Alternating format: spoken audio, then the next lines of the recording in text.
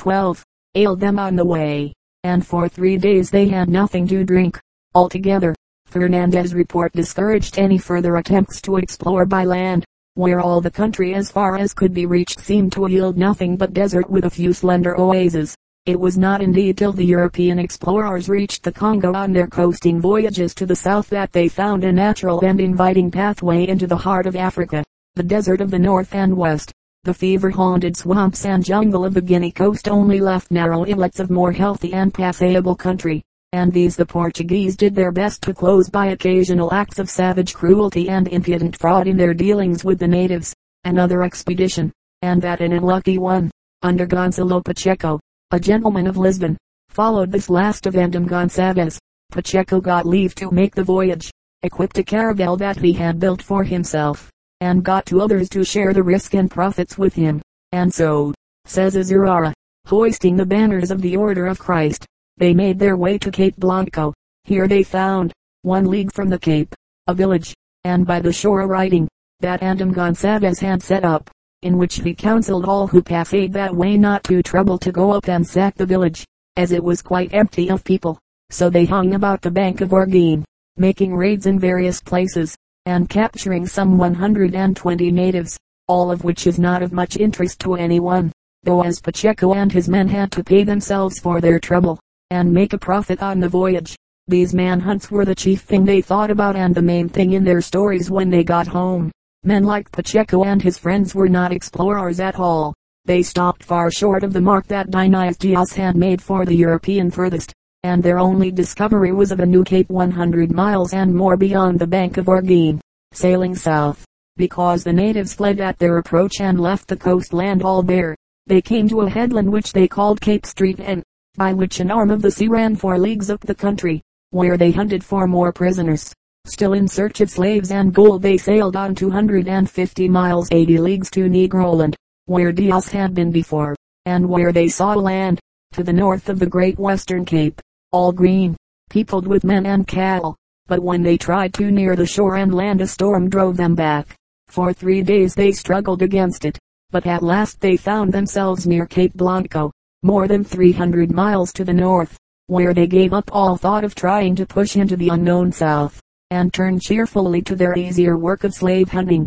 In one of these raids, a party of 7, in a boat away from all the rest, was overpowered and killed like de Sintra's men by a large body of natives, whose souls may God in his mercy receive in the habitation of the saints. The Moors carried off the boat and broke it up for the sake of its nails, and Azurara was told by some that the bodies of the dead were eaten by their brutal conquerors.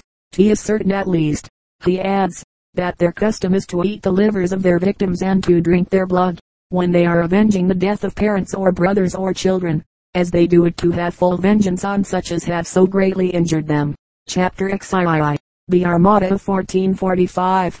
While Gonzalo Pacheco had been wasting time and men and the good name of Europe and Christendom in his plunderings between Cibojaner and C. Blanco, the memory of the death of Gonzalo de Sintra was kept alive in Lagos, and the men of the town came in solemn deputation to the prince, before the summer of the same year 1445 was out, to beg him for permission to take full, perfect, and sufficient vengeance. In other words, they offered to equip the largest fleet that had ever sailed on an ocean voyage, as it now began to be called, a Guinea voyage, since the prince began his work. As far as we know, this was also one of the greatest armadas that had been sent out into the new discovered or rediscovered or undiscovered seas and lands since the European nations had begun to look at all beyond their own narrow limits. Neither the fleet of 1341, which found the Canaries, and of which Boccaccio tells us, nor the Genoese expedition of 1291, nor the Catalan venture of 1346, nor de Betancourt's armament of 1402, for the conquest of the Fortunate Isles, was anything like this armada of 1445, for this last was a real sign of national interest in a work which was not only discovery, but profit and a means to more. It proved that in Portugal, in however base and narrowly selfish a way, there was now a spirit of general enterprising activity. Until this had been once awakened, there was not much hope of great results from the efforts of individuals. The first contingent now equipped in Lagos for the prince at once approved of his men's idea, numbered 14 caravels, 14 of the best sailing ships afloat. As Cadamosto said a little later, But this was only the Central Fleet, under Lancarot as admiral. 3 more ships came from Madeira, one of them under Tristan Vez. The Coroneser of Funchal. Diniz Diaz headed another contingent from Lisbon. Zarco, the chief partner in the discovery and settlement of Madeira, sent his own caravel in command of his nephew. In all there were 27 ships, caravels, galleys, and pinnaces. Since the Carthaginians sent out their colonists under Hanno beyond the Pillars of Hercules, a larger and braver fleet had not sailed down that desolate west of Africa. Gilleans, who had rounded Bajadar, was there, with the Diaz, who had passed the green headland and come first to the land of the Negroes, and the list of captains was made up of the most daring and seasoned of Spanish seamen. Scarcely a man who had ventured on the ocean voyages of the last 30 years was still alive and able-bodied who did not sail on the 10th August, 1445. At the start Cape Blanco was appointed as the rendezvous. With favoring wind and tide the ships raced out as far as Arguin. Lawrence, the younger brother of the Diaz family, drew ahead, and was the first to fall in with Pacheco's 3 caravels, which were slowly crawling home after their losses. Now, hearing of the great fleet that was coming after to take vengeance, they turned about to await for them, as it was worthwhile to have revenge though one had to live on short rations. So, now, 30 European ships and their crews were included in the fleet. The Pioneer, Lawrence Diaz, and the rest, lay to at the Isle of Herons in the bank of Arguin. While waiting there they saw some wonderful things in birds, and Azurara tells us what they told him, though rather doubtfully. The great beaks of the marabou, or prophet bird, struck them most. A cubit long and more, 3 fingers breadth across, and the bill smooth and polished, like a bashaw scabbard, and looking as if artificially worked with fire and tools. The mouth and gullet so big that the leg of a man of the ordinary size would go into it. On these birds particularly, says Azurara, our men refreshed themselves during their 3 days' stay. Slowly but surely, 2 by 2, 3 by 3, 9 caravels mustered at Sea Blanco, and as the flagship of Lancarot was among them, an attack was made at once with 278 men picked from among the crews, the footmen and lancers in one boat and the archers in another, with Lancarot himself and the men at arms behind. They were steered by pilots who had been on the coast before and knew it, and it was hoped they would come upon the natives of Tidor Island with the first light of dawn. But the way was longer than the pilots reckoned. The night was pitchy dark, without moon or stars. The tide was on the ebb, and at last the boats were aground. It was well on in the morning before they got off on the flood and rowed along the coast to find a landing place. The shore was manned with natives, not at all taken by surprise, but dancing, yelling, spitting, and throwing missiles in insolent defiance. After a desperate struggle on the beach, they were put to flight with trifling loss, 8 killed, 4 taken. But when the raiders reached the village, they found it empty. The women and children had been sent away, and all their wretched little property had gone with them. The same was found true of all the villages on that coast, but in a second battle on the next day, 57 Moors were captured, and the army went back on shipboard once more. And now the fleet divided. Lancarot, holding a council of his captains, declared the purpose of the voyage was accomplished.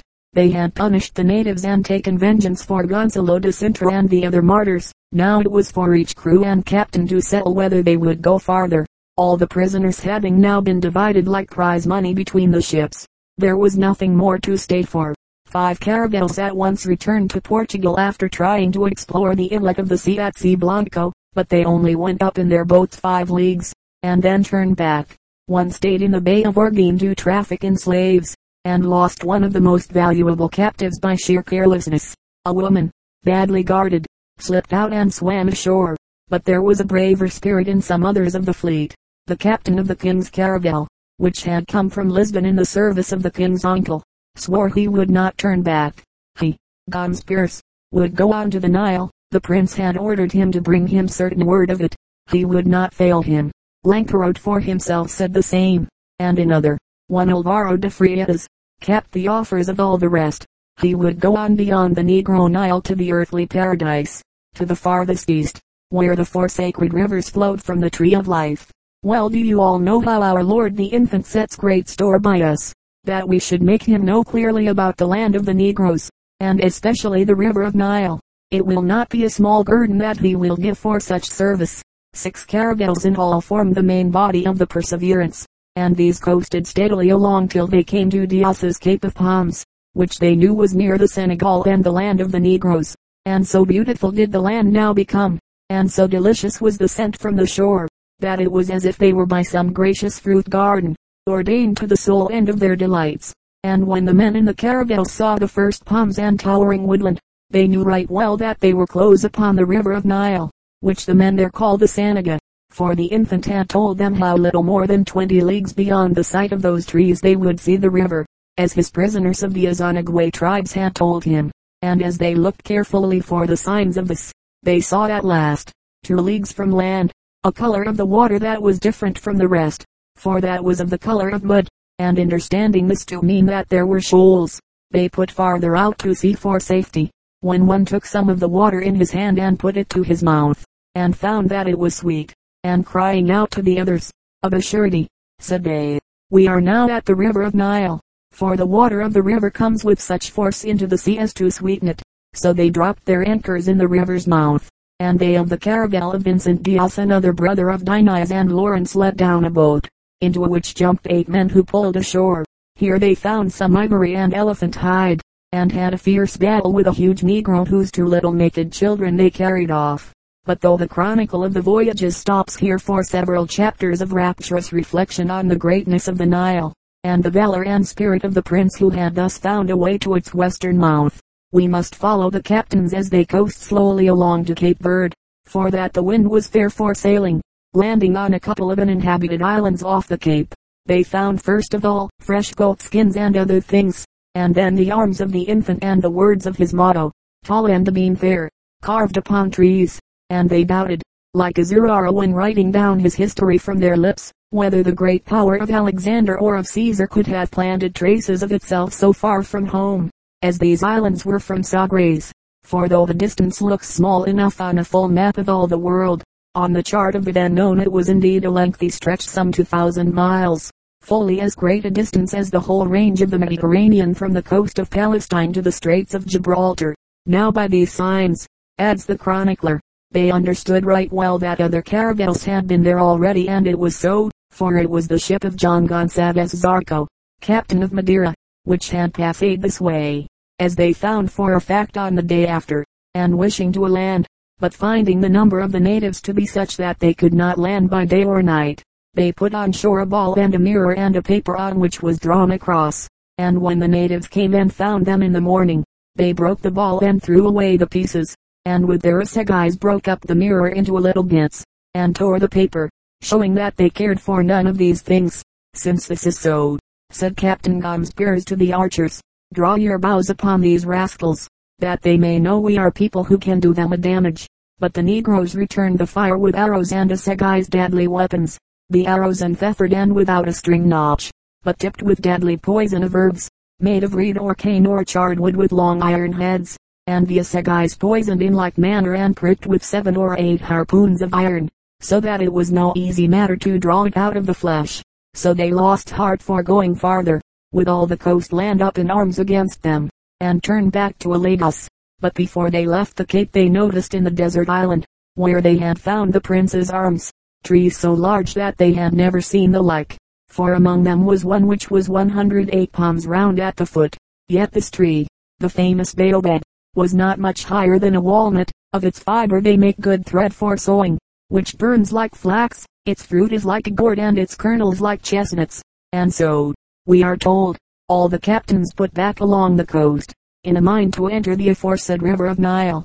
But one of the caravels getting separated from the rest and not liking to enter the Senegal alone, went straight to Lagos, and another put back to water in the Bay of Orguin and the Rio Douro estuary, where there came to them at once the Moors on board the caravel, full of confidence because they had never had any dealings before with the merchants of Spain, and sold them a Negro for 5 doubloons, and gave them meat and water from their camels, and came in and out on board the ship, so that there was great fear of treachery. But at last without any quarrel they were all put on shore, under promise that next July their friends would come again and trade with them in slaves and gold to their heart's content. And so, taking in a good cargo of seal skins, they made their way straight home. Meantime 2 of the other caravels and a pinnace, which had been separated early in the voyage from the main body, under the pilotage of the veteran Diniz Diaz, had also made their way to Sea Verde, had fought with the natives in some desperate skirmishes one night, had his shield stuck as full with arrows as the porcupine with quills, and had turned back in the face of the same discouragements as the rest, and so would have ended the whole of this great enterprise but for the dauntless energy of one captain and his crew. Zarco of Madeira had given his caravel to his nephew with a special charge that, come what might, he was not to think of profit and trading, but of doing the will of the prince his lord. He was not to land in the fatal Bay of Orguin, which had been the end of so many enterprises. He was to go as Diniz Diaz had first gone, straight to the land of the Negroes, and pass beyond the farthest of earlier sailors. Now the caravel, says Azurara proudly, was well equipped and was manned by a crew that was ready to bear hardship, and the captain was full of energy and zeal, and so they went on steadily, sailing through the great sea of ocean till they came to the river of Nile, where they filled 2 pipes with water, of which they took back one to the city of Lisbon, and not even Alexander, though he was one of the monarchs of the world, ever drank of water that had been brought from so far as this. But now, still going on, they passed Sea Verde and landed upon the islands I have spoken of, to see if there were any people there, but they found only some tame goats without anyone to tend them, and it was there that they made the signs that the others found on coming after, the arms of the infant with his device and motto, and then drawing in close to the cape, they waited to see if any canoes would come off to them, and anchored about a mile off the shore. But they had not waited long before 2 boats, with 10 Negroes in them, put off from the beach and made straight for the caravel, like men who came in peace and friendship, and being near, they began to make signs as if for a safe conduct, which were answered in like manner, and then at once, without any other precaution, 5 of them came on board the caravel, where the captain made them all the entertainment that he could, bidding them eat and drink, and so they went away with signs of great contentment.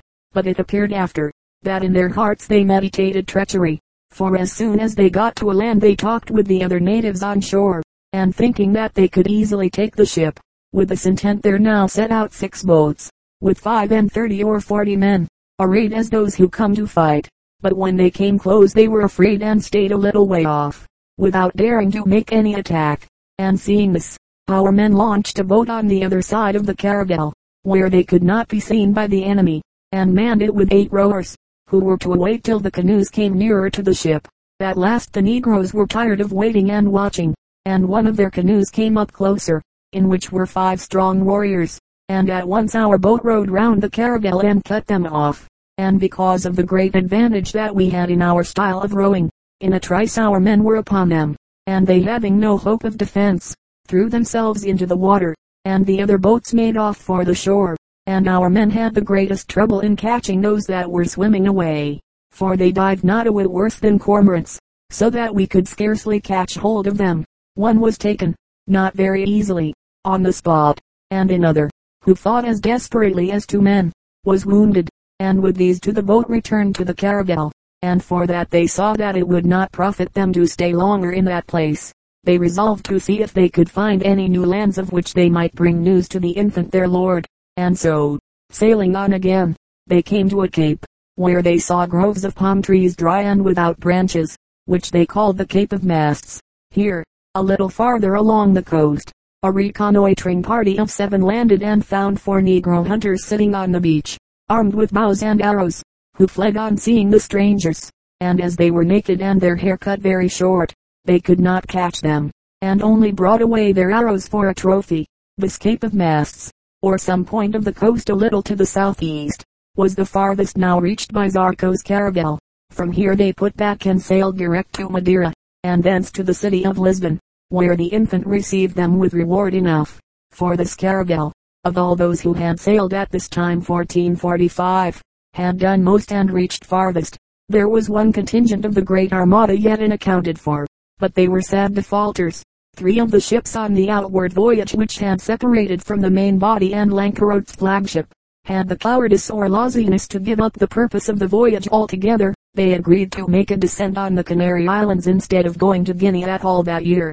Here they stayed some time, raiding and slave hunting, but also making observations on the natives and the different natural features of the different islands, which, as we had them in the old chronicle, are not the least interesting part of the story of the Lagos Armada of 1445.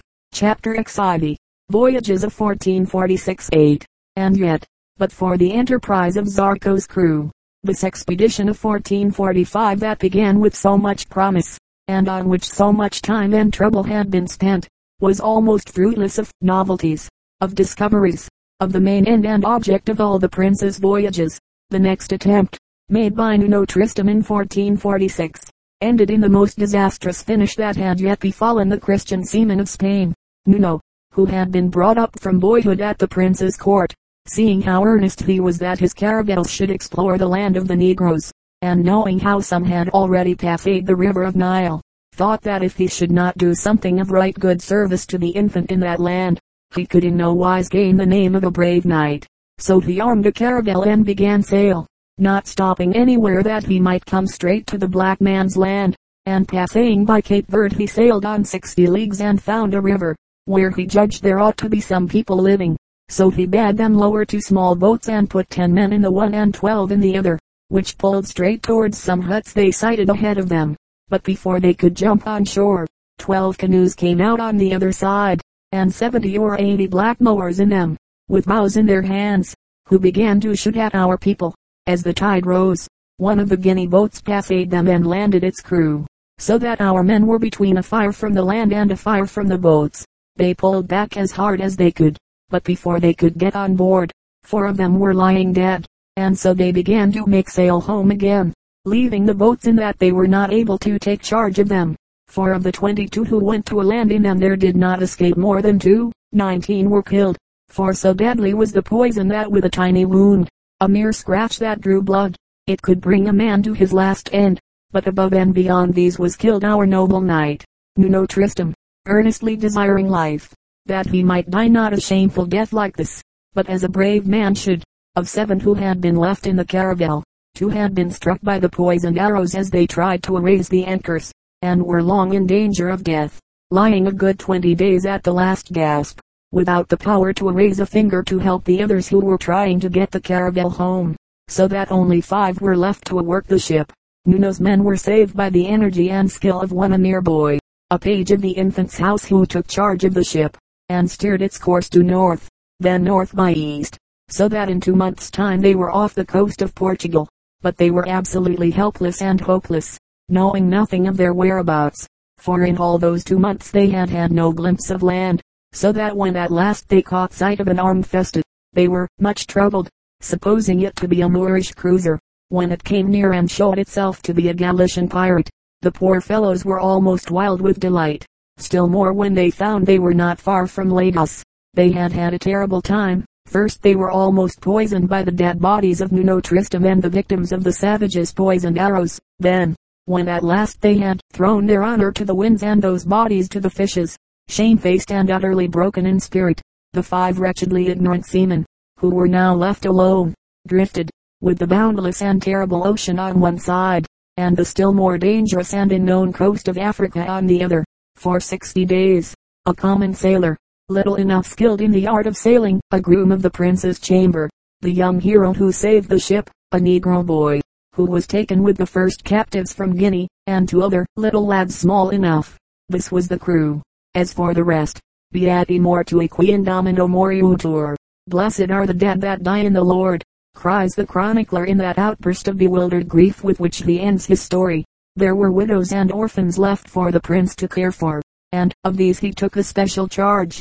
But all people were not so unlucky as Nuno Tristram. The caravel of Zarco of Madeira, which under Zarco's nephew, Alvaro Fernandez, had already passed beyond every other in the year of the Great Armada, 1445, was sent back again on its errand of doing service in the unknown lands of Guinea to the Lord Don Henry, in the black year, 1446.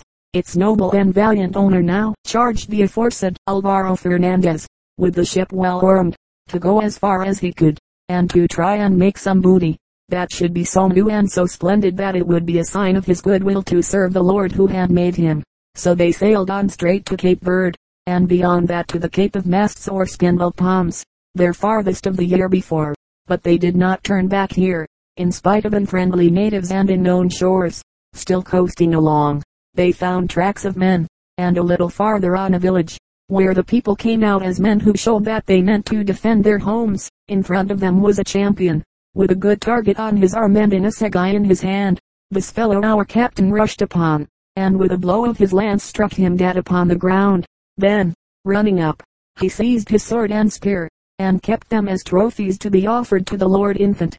The negroes fled, and the conquerors turned back to their ship and sailed on. Next day they came to a land where they saw certain of the women of those negroes, and seized one who was of age about 30, with her child a baby of 2, and another, a young girl of 14, the which had a good enough presence and beauty for that country. But the strength of the woman was so wonderful, that she gave the 3 men who held her trouble enough to lift her into the boat, and seeing how they were kept struggling on the beach, they feared that some of the people of the country might come down upon them. So one of them put the child into the boat, and love of it forced the mother to go likewise, without much more pushing. Thence they went on, pursues the story, till they came to a river, into which they made an entrance with a boat, and carried off a woman that they found in a house. But going up the river somewhat farther, with a mind to make some good booty, there came out upon them 4 or 5 canoes full of negroes, armed as men who would fight for their country, whose encounter our men in the boat did not wish to await in face of the advantage of the enemy, and fearing above all the great peril of poisoned arrows. So they began to pull downstream as hard as they could towards the caravel. But as one of the canoes distanced the others and came up close to them, they turned upon it, and in the fight one of the negroes shot a dart that wounded the captain, Alvaro Fernandez, in the foot. But he, as he had been already warned of the poison, drew out the arrow very quickly and bathed it with acid and oil, and then anointed it well with theriac, and it pleased God that he passed safely through a great trouble, though for some days he lay on the point of death. And so they got back to the caravel. But though the captain was so badly wounded, the crew did not stop in following the coast, and went on. All this was over quite new ground till they came to a certain sandspit, directly in front of a great bay. Here they launched a boat, and rowed out to see the land they had come to, and at once there came out against them full 120 negroes, some with bows, others with shields and assegais. And when they reached the edge of the sea, they began to play and dance about, like men clean wearied of all sadness. But our men in the boat, wishing to be excused from sharing in that festival of theirs, turned and rowed back to the ship. Now all this was a good 110 leagues, 320 miles beyond Cape Verde, mostly to the south of the aforesaid Cape, that island about the place of Sierra Leone on our maps. And this caravel remained a longer time abroad, and went farther than any other ship of that year. And but for the sickness of the wounded captain they would not have stopped there. But as it was, they came straight back to the bank of Orguin, where they met that chief of Houdminem, of whom we had spoken before, in the story of John Fernandez. And though they had no interpreter, by whom they might do their business, by signs they managed so that they were able to buy a negress, in exchange for certain cloths that they had with them. And so they came safe home. There was not much trouble now in getting volunteers for the work of discovery, and a reward of 200 doubloons, 100 from Prince Henry, 100 more from the Regent Don Pedro, to the last bold explorers who had got fairly round Senegambia, added zest to enterprise. In the same year 1446-7, no fewer than 9 caravels sailed to Guinea from Portugal in another armada, on the track of Zarco's successful crew. At Madeira they were joined by 2 more, and the whole fleet sailed through the Canary Island group to Cape Verde. 8 of them passed 60 leagues, 180 miles, beyond, and found a river, the Rio Grande, of good size enough, up which they sailed, except one ship, belonging to a bishop, the Bishop of Algarve, for that this happened to run upon a sandbank, in such wise, that they were not able to get her off, though all the people on board were saved with the cargo. And while some of them were busy in this, others landed and found the country just deserted by its inhabitants, and going on to find them, they soon perceived that they had found a track, which they had chanced on near the place where they landed. They followed this track recklessly enough, and nearly met the fate of Nuno Tristam, for as they went on by that road, they came to a country with great sown fields, with plantations of cotton trees and rice plots, in a land full of hills like loaves, after which they came to a great wood, and as they were going into the wood, the Guineas came out upon them in great numbers, with bows and assegais, and saluted them with a shower of poisoned arrows. The first 5